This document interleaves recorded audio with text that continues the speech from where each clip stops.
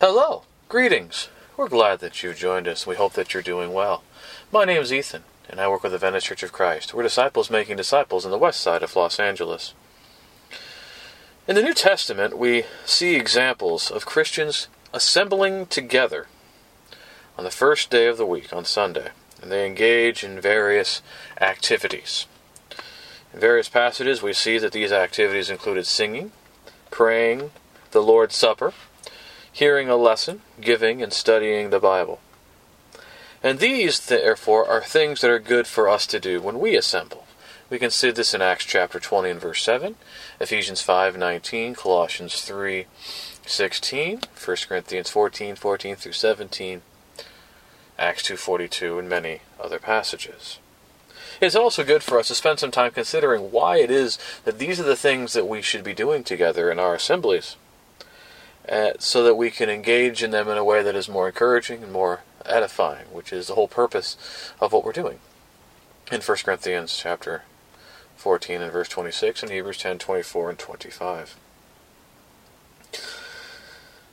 With our singing, we do well to sing songs to encourage, teach, and admonish one another, and to give all diligence to what we sing. When it comes to praying, we do well to see that our prayers are prayers in the assembly for a specific purpose, that we should give thanks to God, make requests of Him, and to encourage one another in the process.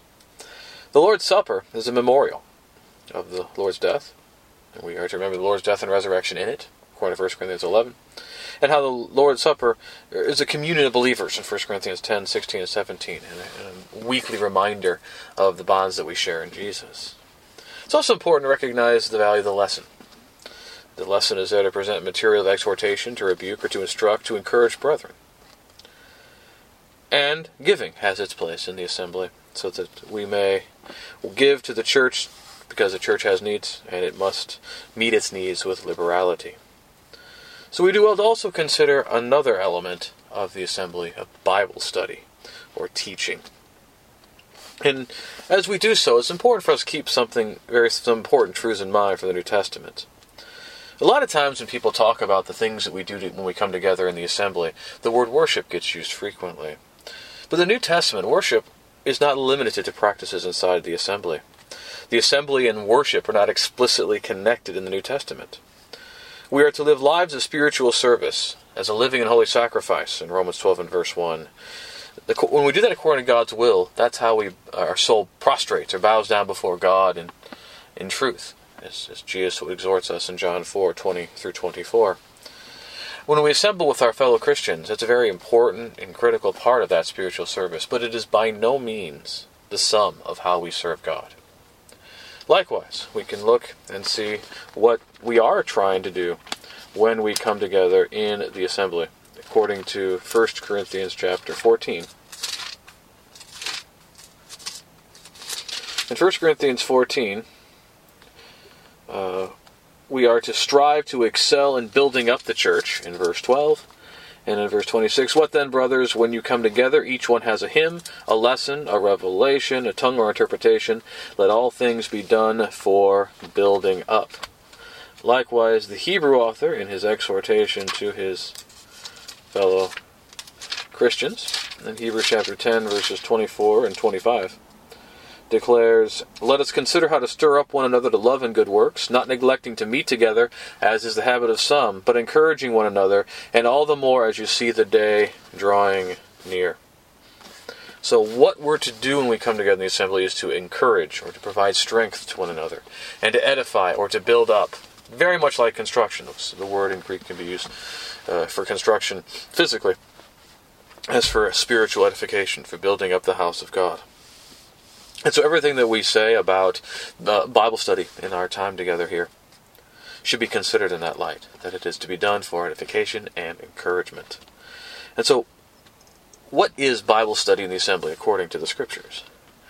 And as we even begin, there might be a question, wait a second. A lot of people like to say, maybe you thought this before, well, the Bible study isn't worship. The Bible study isn't the assembly. And a lot of that comes from that idea that worship is defined as 5 specific acts. That doesn't include Bible study, oddly. and that worship can be delineated and limited to a particular period of time, which again is part of a very long fallacy about the nature of the New Testament assembly that we've explored at other times in other lessons. When we look at the definition of assembly, and we look at the examples in Scripture, we see that when Christians come together for any purpose, it's an assembly of sorts. And when Christians come together for spiritual purposes, to accomplish the things set forth in the New Testament, that is what is called the assembly of the saints.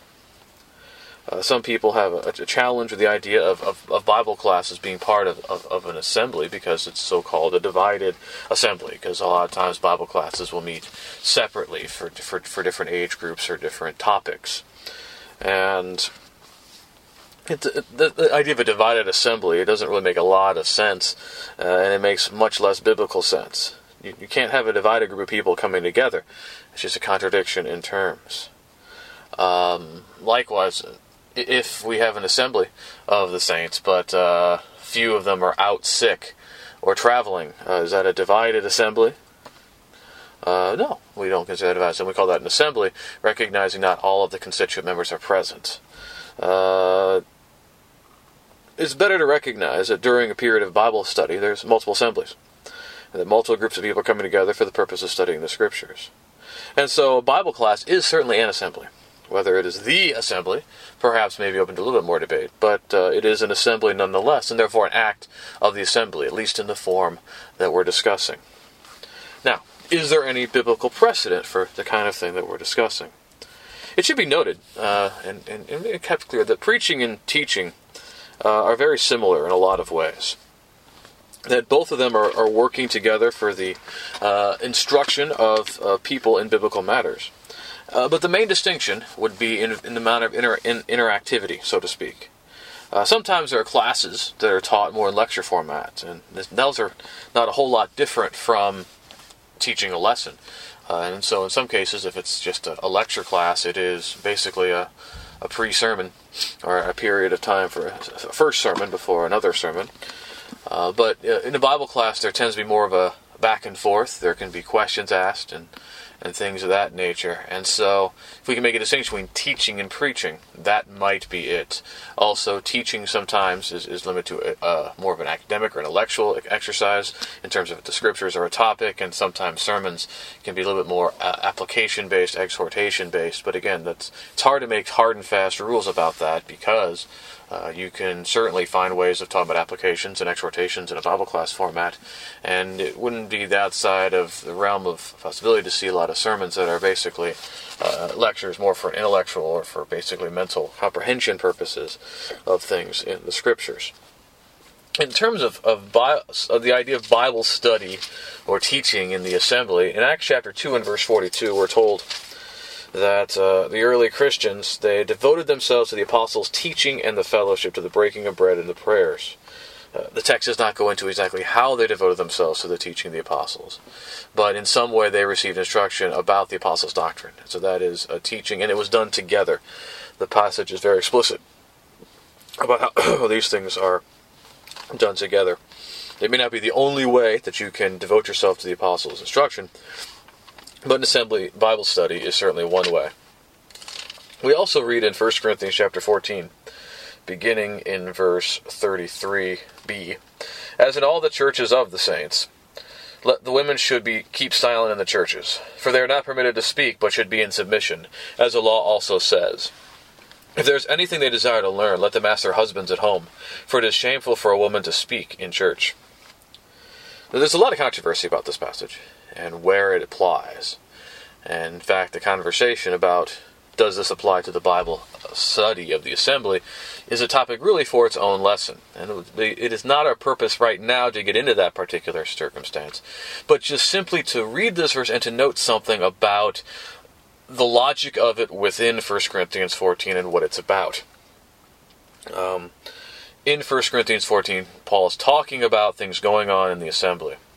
And he says that here, for to speak in church, that's in ecclesia, in the assembly.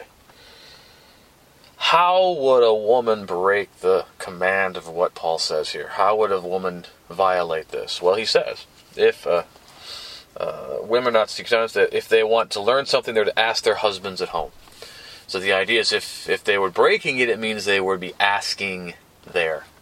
That at some point in the assembly they would speak and ask a question, perhaps. And that would be seen as being out of line. Likewise, it indicates that he doesn't say that about men. He says about women. So it leaves open to the opportunity that a man could ask a question in the assemblies.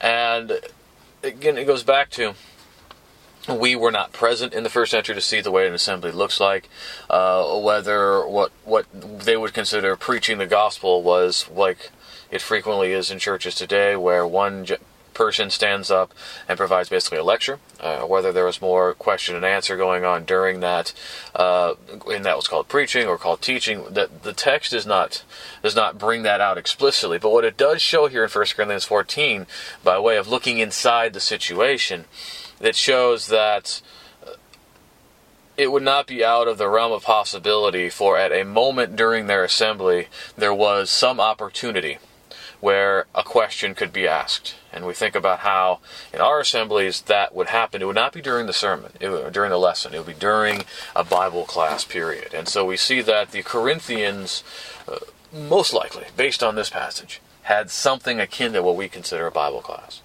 How interactive it was, how that all worked out is something that is something left unrevealed. But the fact that questions could be asked in a forum certainly suggests that they had something akin to what we consider Bible classes. In Acts chapter 9 and verse 19, this is one of many examples, Christians were called disciples. A disciple is somebody who studies from somebody else. And so for their disciples, they're learning the message of Jesus, and they would have done that collectively as well as individually. And so there is precedent in the Bible for Christians coming together to study the Scriptures in the assembly. So why would we do that? Well, we're supposed to be people of the Word. In 2 Timothy chapter 2, Paul has many things to say to Timothy in regards to the Scriptures. In verse 15 he says, "Do your best to present yourself to God as one approved, a worker who has no need to be ashamed, rightly handling the word of truth." In the good old KJV, "do your best" and "be diligent" is translated as study.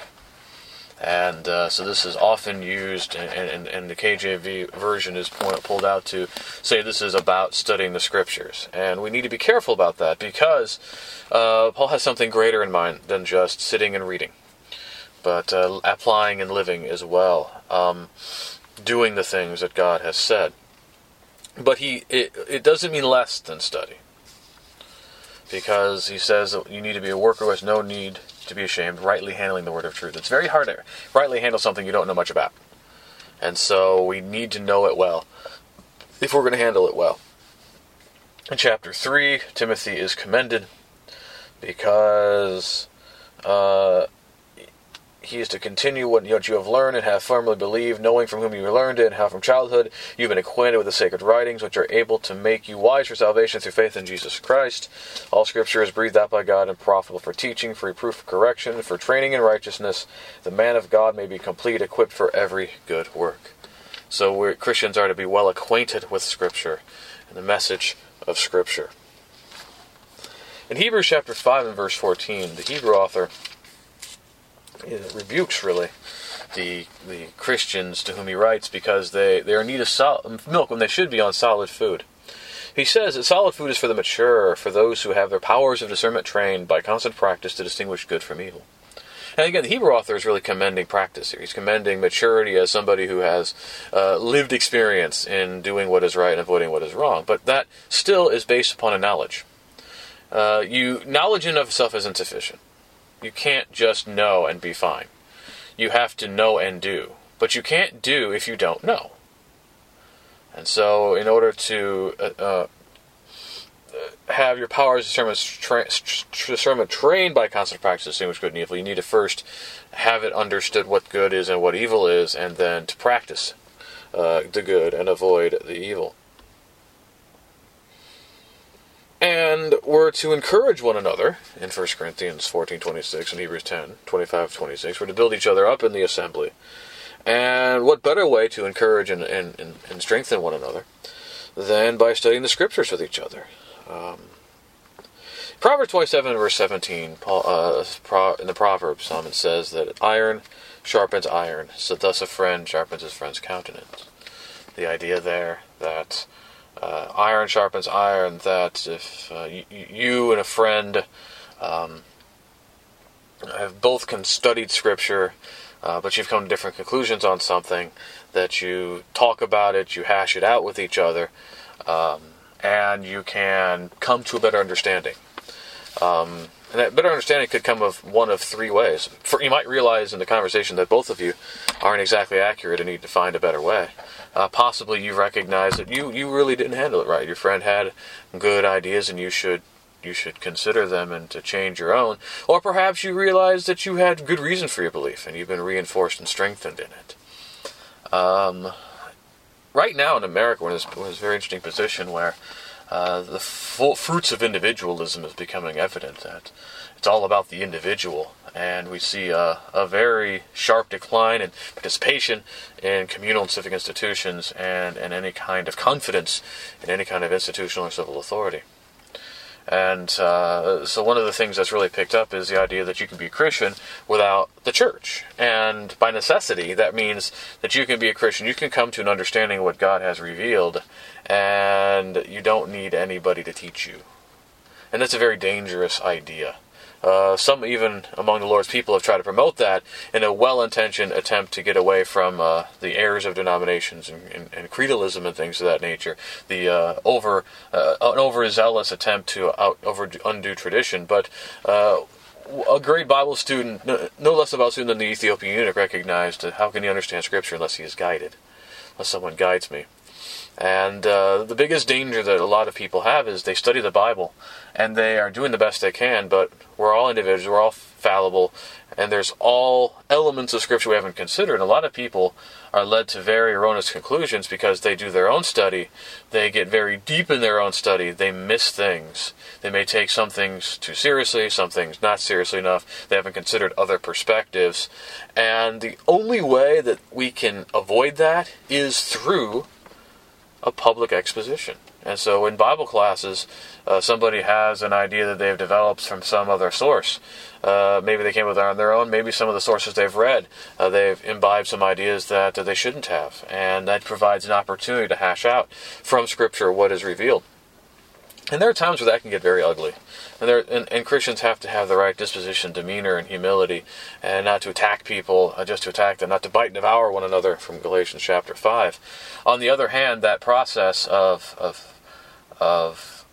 sharpening, that process of exposure, that process of making sure that we have a similar understanding of things is of the greatest importance. Because if we're all coming at it from different ideas in different ways, it's very hard to be one in the body. In Ephesians 4:11-16, we're supposed to grow together and to build up the body of Christ. And that is very hard to do if you don't have common agreement on things. And one way you establish common agreement is by hashing things out. And there's dangers in groupthink as well. There's no doubt about that, absolutely. But there's also dangers in just having a bunch of Lone Rangers. And we need to temper the challenges of each and provide the benefits that come from the other.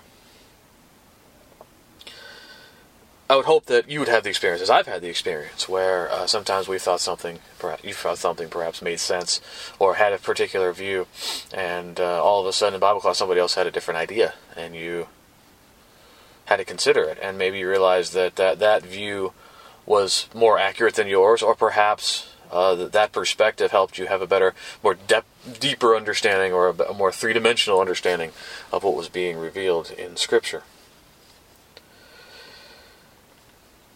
But perhaps one of the greatest difficulties of Bible study has to do with the nature of the study and who is in it.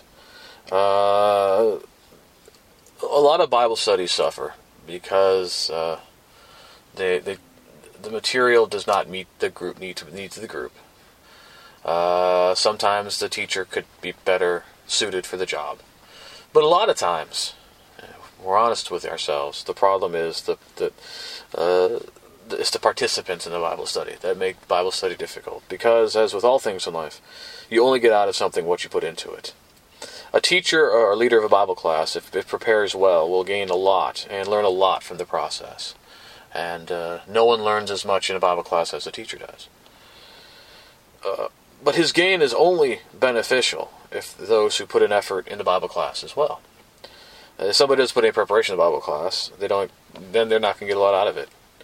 The Bible study period is only as valuable as you make it. There's a lot of great things that can happen through Bible studies for a congregation. A teacher can direct a class and can get a better idea where everybody in the class is, what they know and what they need to know.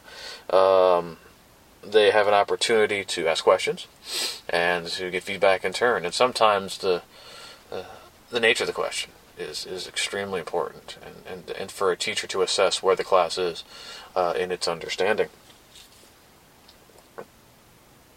And students, it doesn't have to be one way street. They can ask questions. They can interact with the teacher. They can explain something. They can have a dispute about something, and there can be a way of getting real forward movement in terms of understanding and coming together on a viewpoint. And there's so that's a lot more effective a lot of times than just having one person speak. When there can be engagement, there are a lot of times where people have to be worked through a point counterpoint to get to a conclusion, and it's very difficult to do that in the preaching. But all of those benefits are conditioned on whether the people in the Bible study are willing to spend time to study the material and have questions and to ask them. Where the preparation isn't at where the level should be, that's where the problems happen. A lot of times there's a lack of questions, and I suppose there's some times where the material has been explained so fully and everybody has complete understanding and there is no need for a question. But odds are that the lack of questions says something quite different. In fact, if there's an attempt to participate in a Bible study without actually having gone through the material, haven't studied much, the way comments are made will most often reflect that lack of study. The questions I'll ask might reflect that lack of study. It's very easy for Bible classes in church to become times for just responding rote traditions. That there's kind of canned Bible class answers that can be said in almost any occasion and go back to certain issues. And Bible classes that devolve into such things are not worthy of the name because they're not really studying the Bible. They're just reinforcing the platitudes that they've been inculcated with. And this is not to say that there's not a time or place for inculcating platitudes, or that there's but if we're going to study the Bible, we need to explore the Bible. We need to make sure everybody comes away with a deeper understanding of what the Scriptures have revealed, and that takes effort on the part of the teacher and effort on the part of those who would participate in the study.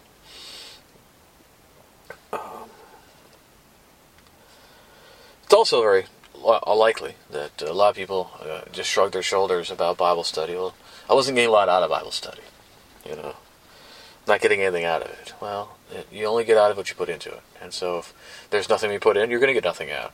But that's not going to change if the teacher gets better or if the material gets more interesting. The attitude and the heart of the student has to be opened for there to be that kind of growth. But if preparations are made and appropriate participation exists, Bible study can be one of the most enjoyable and greatly sought after part of assembling as fellow Christians. But there's also some limitations to it. You got to put in what you can to get out of it. We also need to make sure that it's clear that Bible study in the assembly is not to be the sum of one's Bible study. The only times you're opening or studying your Bible are on Sunday morning or for Sunday morning or Wednesday evening, that you're depriving yourself of important spiritual nourishment. I mean, as humans, we need to eat something every day, ideally more than once a day. What does that mean by our spiritual nourishment? Are we giving ourselves spiritual nourishment from the Word? Do we need discipline in that? Do we need a Bible reading schedule? Bible reading schedules are good if you're looking just to kind of remind yourself of the whole Bible. Because over a certain period of time, you can read the whole Bible. Maybe you just want to focus on the New Testament. There's reading schedules for that. It's always good to be devoted to a deeper study, though, perhaps, of certain books. And maybe that goes along with a Bible class, where you're doing a deeper study into the subject that they're talking about on Sunday morning or Wednesday night. And that might be appropriate as well, as long as there's a study going on outside of the Bible class. Because you cannot be spiritually strong on a spiritual anorexic diet. And many souls are being lost because of spiritual malnutrition. That they have a feast of the Bible in front of them. And we have unparalleled access to the Bible and to religious material. Almost everybody has technology that allows them to maintain the Bible on their person at all times, on Bible apps like the Holy Bible from LifeChurch.tv or the Olive Tree Bible software. And there's free versions of the Bible that you can have on your smartphone, or the English Standard and other versions are free for your Kindle or your Kindle app on your phone or tablet or other e-readers. There are plenty of study guides and study books available, especially with e-readers. If you have an e-reader, there's an immense wealth of material available, and it's relatively inexpensive. So we have a feast all around us if we want to partake of it. But many choose and are distracted by all these other things and are not devoting themselves to the message of God. It's important to know and to note that there's a lot more to the Christian life than Bible study and praying and going to church, but the life of the Christian is not less than those things. Those are still very important things for us to do. We still need to be saturating our lives in the Word of God. We're only going to be as strong in the faith as we are in the Word, and in our understanding of it, and our application of it. There's a lot of time, the Assembly Bible Study may not be the opportunity to study any and every subject. There are some subjects that might be better for another study at a different time, either because it's a more mature study, or perhaps for certain congregations it's a more basic study, depending on the spiritual maturity of the group. There's some spiritual education in certain studies that just may not be what's the most necessary for the congregation at a given moment for the whole. And so, again, there's always other opportunities we can take advantage of to get together to study the Bible. And coming together as the assembly is not the only one that we need to consider. Likewise, topics that may involve more gender-specific or age-specific issues may be better outside of the assembly. This is not to say, again, that these things should not be studied. Not in the least. It's just that we need to be aware of where is best, what's the best, most effective way of encouraging the people we're trying to encourage in the faith. And above all things, a congregation cannot study everything in the Assembly Bible class. There's just no way you can cover everything. You can cover, go through the whole Bible over a few-year period with certain material. And you can start covering some topics as well. But by the time you're done with the whole Bible, you probably do it all over again. If you go through a bunch of topical studies and textual studies, it's time to go through all that again. And that's if you have multiple hours in an assembly study. If you're only doing it 1 hour a week, or 2 hours, it's even more difficult to get a thorough-going concept in terms of a full-throated Bible curriculum accomplished in any meaningful amount of time. Likewise with children, assembly Bible classes cannot be the sum of their biblical instruction. There are some who oppose having Bible classes in the assembly. Their reasons involve the concern about divided assemblies that we mentioned earlier. But mostly the concern is that the church is usurping the role given to families and individuals. That concern I believe, is misplaced. The church certainly has a responsibility. Elders have a responsibility for directing the flock and their instruction in 1 Timothy 3 and 1 Peter 5. The local church has, building up people in the faith in the Word must do so, and having it as an assembly Bible class is certainly within its prerogative. The church absolutely has obligations in that sense. However, the concern that has held in many of those groups is that it gets outsourced. That people outsourced Bible study to the preacher or the one leading the Bible class, and that parents outsourced the spiritual instruction of their children to the Bible class teachers. And that concern is warranted. That when we have assembly Bible classes for children, those are important, perhaps. And there's ways that Bible class teachers can help your child understand the Scriptures better. But parents are to raise their children in discipline and admonition of the Lord. And so the parents have to be involved in the instruction of their children and cannot expect that the church is going to do that part of their job for them. A school isn't going to teach a kid everything they need to learn, and you can't expect Bible class teachers to do that either. Likewise, assembly Bible classes should complement whatever's being taught in the home or whatever studies are going on. This should not be the only source of instructions. And we should not look to Bible studies ourselves, our assembly Bible studies, as the sum of our study. We should be doing plenty of study as well, individually, with our families, smaller groups. And we should not imagine that is by coming together the church that does all the study we should be doing. So that's the assembly Bible study. They are an assembly, of some form or another. And there's precedent for them in the Scriptures. That the study is only as valuable as you make it. And it's designed to complement our study of the Scriptures. It's not to supplant the study or be the only source of study. And that's why we do well to give diligence to our participation in assembly Bible studies. And thank you for your interest. If you have some questions about some of the things we talked about, maybe you'd like to discuss it further. Maybe you've got some questions. Maybe you'd like to talk about becoming a Christian, or you have some prayer requests. You just need to talk. Any way I can be of service, please let me know. Please contact me through my website, deverbovitae.com. That's www.deverbovitae.com. And if you live in the west side of Los Angeles, travel in the area, you want to learn more about us at the Adventist Church of Christ, we'd love to be able to encourage you in some way. Please find out more about us at AdventistChurchofChrist.org. You can also find us on social media. We again thank you. Have a great day.